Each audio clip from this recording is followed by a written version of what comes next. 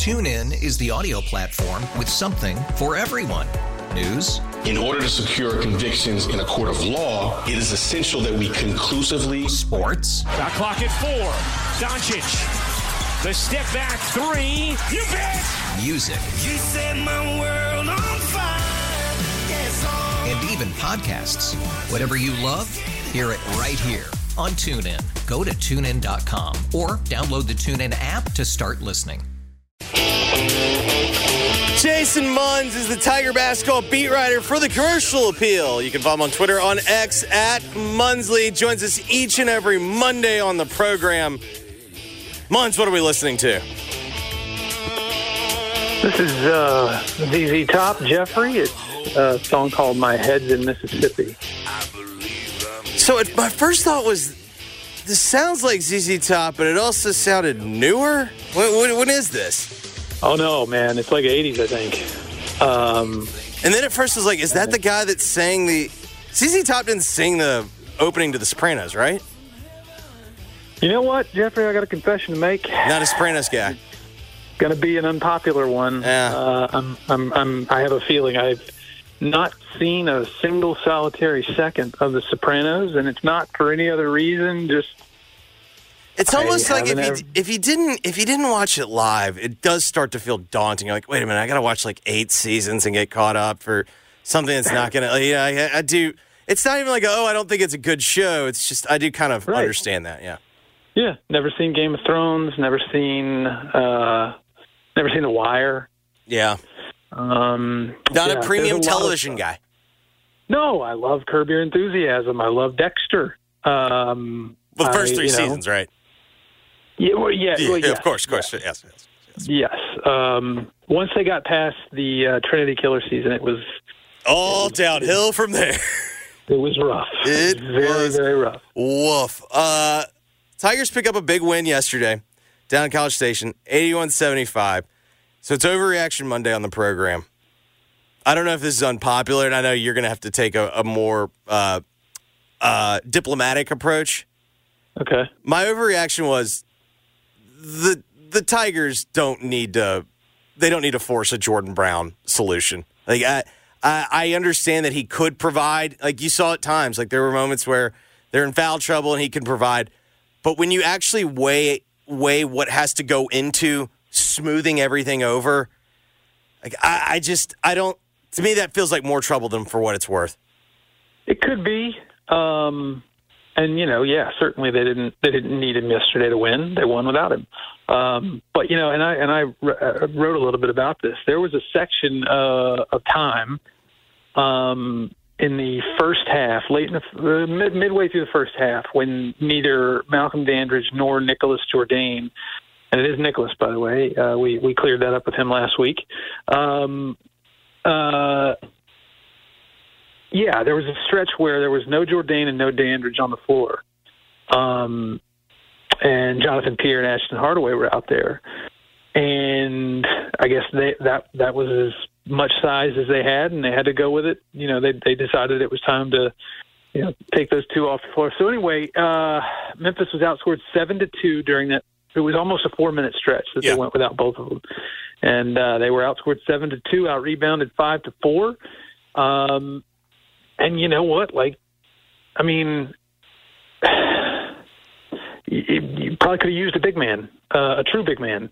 If it's going to be like that, when you don't have either Jourdain or Dandridge on the floor, again, it didn't cost them. It didn't hurt them too bad. But who knows? Maybe this Saturday, if they find themselves in a position where they have to go with Jonathan Pierre or Ashton Hardaway as their sole size presence, maybe it does cost them. And so for that reason, I feel like, you never want to turn away a piece, a tool in the toolbox. You never want to, if it can be salvaged, I feel like you try, but I do see your point. Like things looked really good yesterday. In terms and earlier this week. In terms of needing an extra big, I totally agree with you. Like you can tell, Malcolm's going to get in foul trouble. Like that's something that you can somewhat depend on. That's part of it. If it were as simple as having another piece that didn't come with conditions, I totally get it. But that's not how teams work. And I just always feel like when Brown's in there at times, like they'll force it to him, and then it just throws everything disjointed. So my whole deal is like if they can smooth it out to where, hey, he is a piece, but this isn't going to be the focal piece, that maybe he thought. And that's where I start to say it's like, man, it just feels like a lot of trouble for something that in the end is like, okay, we're talking about very limited amounts of time that the Tigers are going to like really struggle. Yeah, and I think you kind of hit on something. Like if I think it's pretty clear at this point, if Jordan Brown is a part of this team and gets back on the floor for the Tigers, they're going to have to incorporate him. They are going to have to force it to it because and it's not like, it's not like that's because he's demanding that. It's just because if you're going to get the most out of him, he's got to touch the ball. Yeah, he's a traditional back to the basket big. Yeah, and if he's effective, he does open things up for others. It's just it felt like those first 7 games, everybody else on the team is so different, and the way Penny Hardaway runs his offense is so different. It doesn't. It's not really they don't really gel his style, Jordan Brown's style, and Penny Hardaway's style, and so again, it could work. It could be beneficial, if they are able to work things out and move past all this stuff from the last week or so. But if he is going to be part of the team, they are going to have to, again, in order to get the most out of him that you can, you're going to have to force feed him. And so because of that, yep. Maybe you're right. Maybe they are. Maybe it is best to just move on. I don't know. You've covered a lot of games. You've covered a lot of road games. Where does regular season wise? Let's forget tournament postseason. Where does that win stack up for you? Tennessee was really big. Yeah, that was as the season played out, like you realized, okay, maybe it wasn't as big of a win. But in terms of at the moment, emotion, everything, like I get where that is a quote unquote big win. It's just, and with the context of that season, like we knew that probably wasn't a tournament team. But I mean, I totally can see putting it behind that one. Yeah, I mean, overall significance, just incorporating all the context that goes along with it. It was really, that one I think is the top of the mark. I would say honestly, the Houston win, where I think they won by 10 when Houston was number 6 in the country. Not last season, but the season before, on the road. And so, I mean, and honestly, Houston, that crowd, was just, top notch. The crowd at Texas A&M was strange.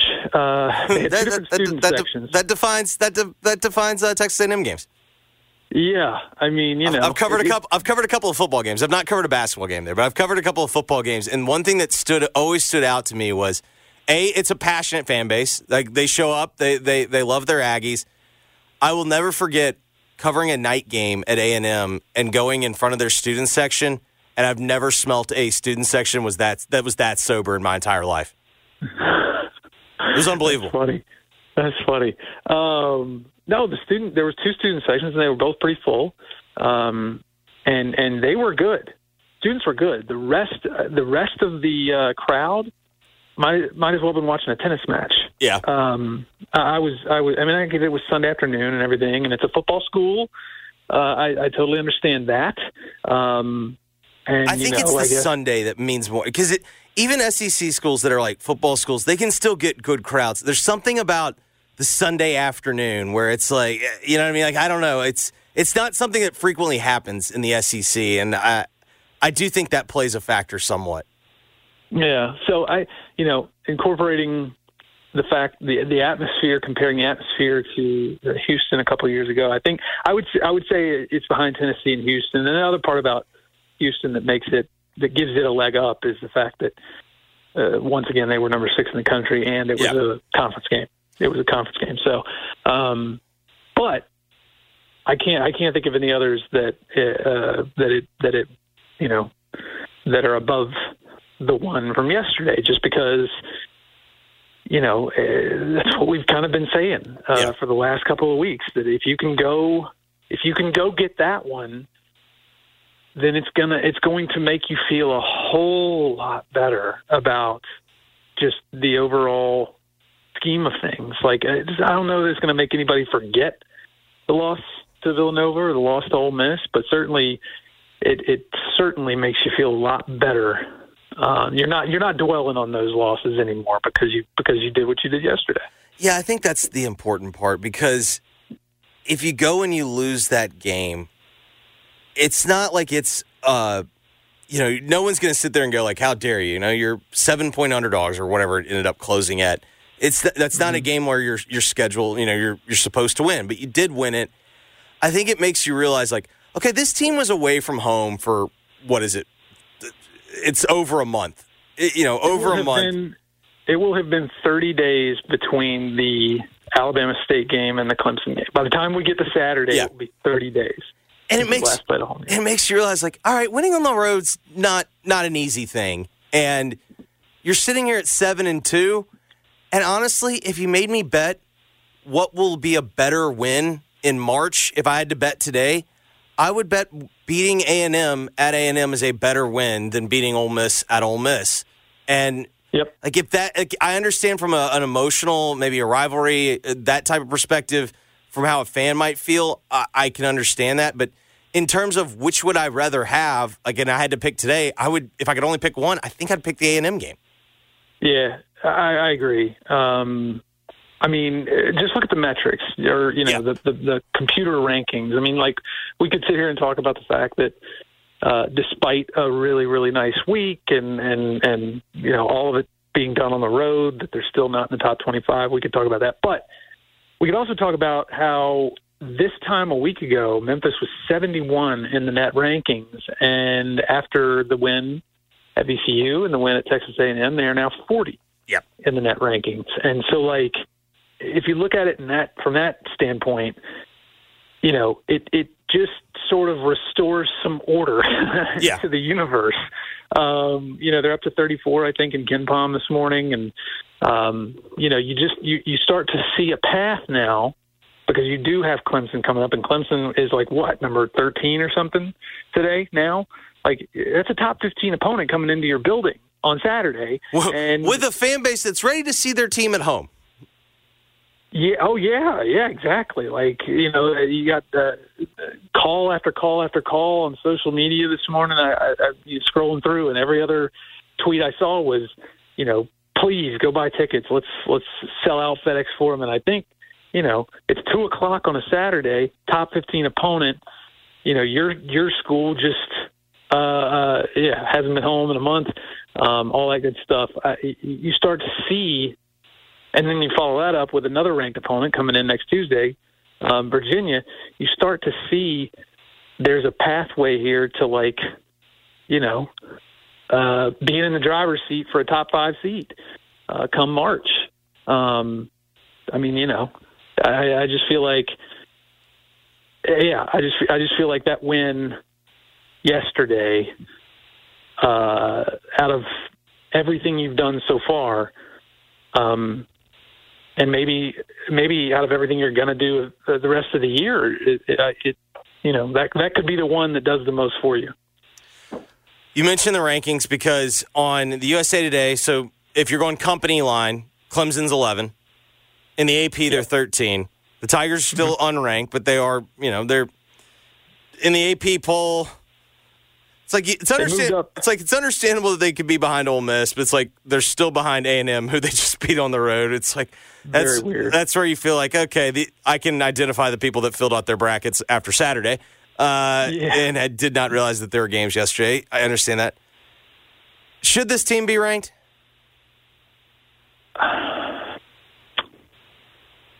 I struggle. You know what I mean? Like I think they're one of the 25 best teams, but I also understand it's like I'm not nitpicking everybody else's resume to the point. Like I'm doing it somewhat from the games I've happened to watch. Yeah, I mean, I definitely think they probably should have moved up a little further than they did. I mean, if you look at the AP, the way the votes, in terms of the teams, the others receiving votes, they're basically at 30th after being at 41, number 41 last week. And so that's like a double-digit jump. Like, that's a really good boost. Should they probably be, closer to 25? Yes, I think so. On the road at Ole Miss. Ole Miss is still undefeated, guys. Yep. Like, let's not forget that. Like, they've got wins now over NC State and Memphis, and I know they needed a miracle to avoid overtime, I guess I should say, at UCF yesterday, and they got it. But you saw how that played out, right? Yes, and they let that game get away. Like they had taken control, and then to avoid overtime, they needed that. But that was a miracle. I think Ole Miss is just going to play close games. I don't think they're good enough to blow anyone out. I don't think they're going to get. When they go up against super athletic teams that can score, they might get embarrassed. But in general, I just think they're going to be a team that plays close games. But they're still one of the only undefeated teams left in the country, and Memphis has a 3-point loss on their floor.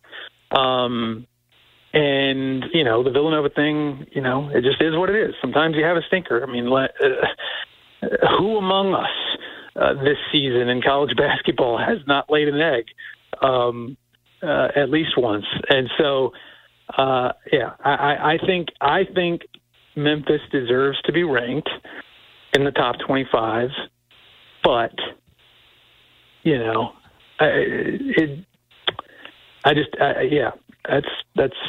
think they deserve to be ranked, but like you said, I'm not going to like in the end, Northwestern's at 25. Why is Northwestern at 25? Well, they beat Purdue. It was a high profile game. I'm not saying if you're sitting there and you're comparing the resumes, I'm not going to sit there and go Northwestern. Northwestern's resume is not as good as Memphis's. I just sit there and go, I understand why Northwestern is ranked. They got a high profile win, and that's just kind of how people work. Right.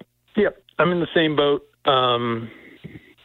It just kind of is what it is at this point. And but you win Saturday, and there's absolutely no way.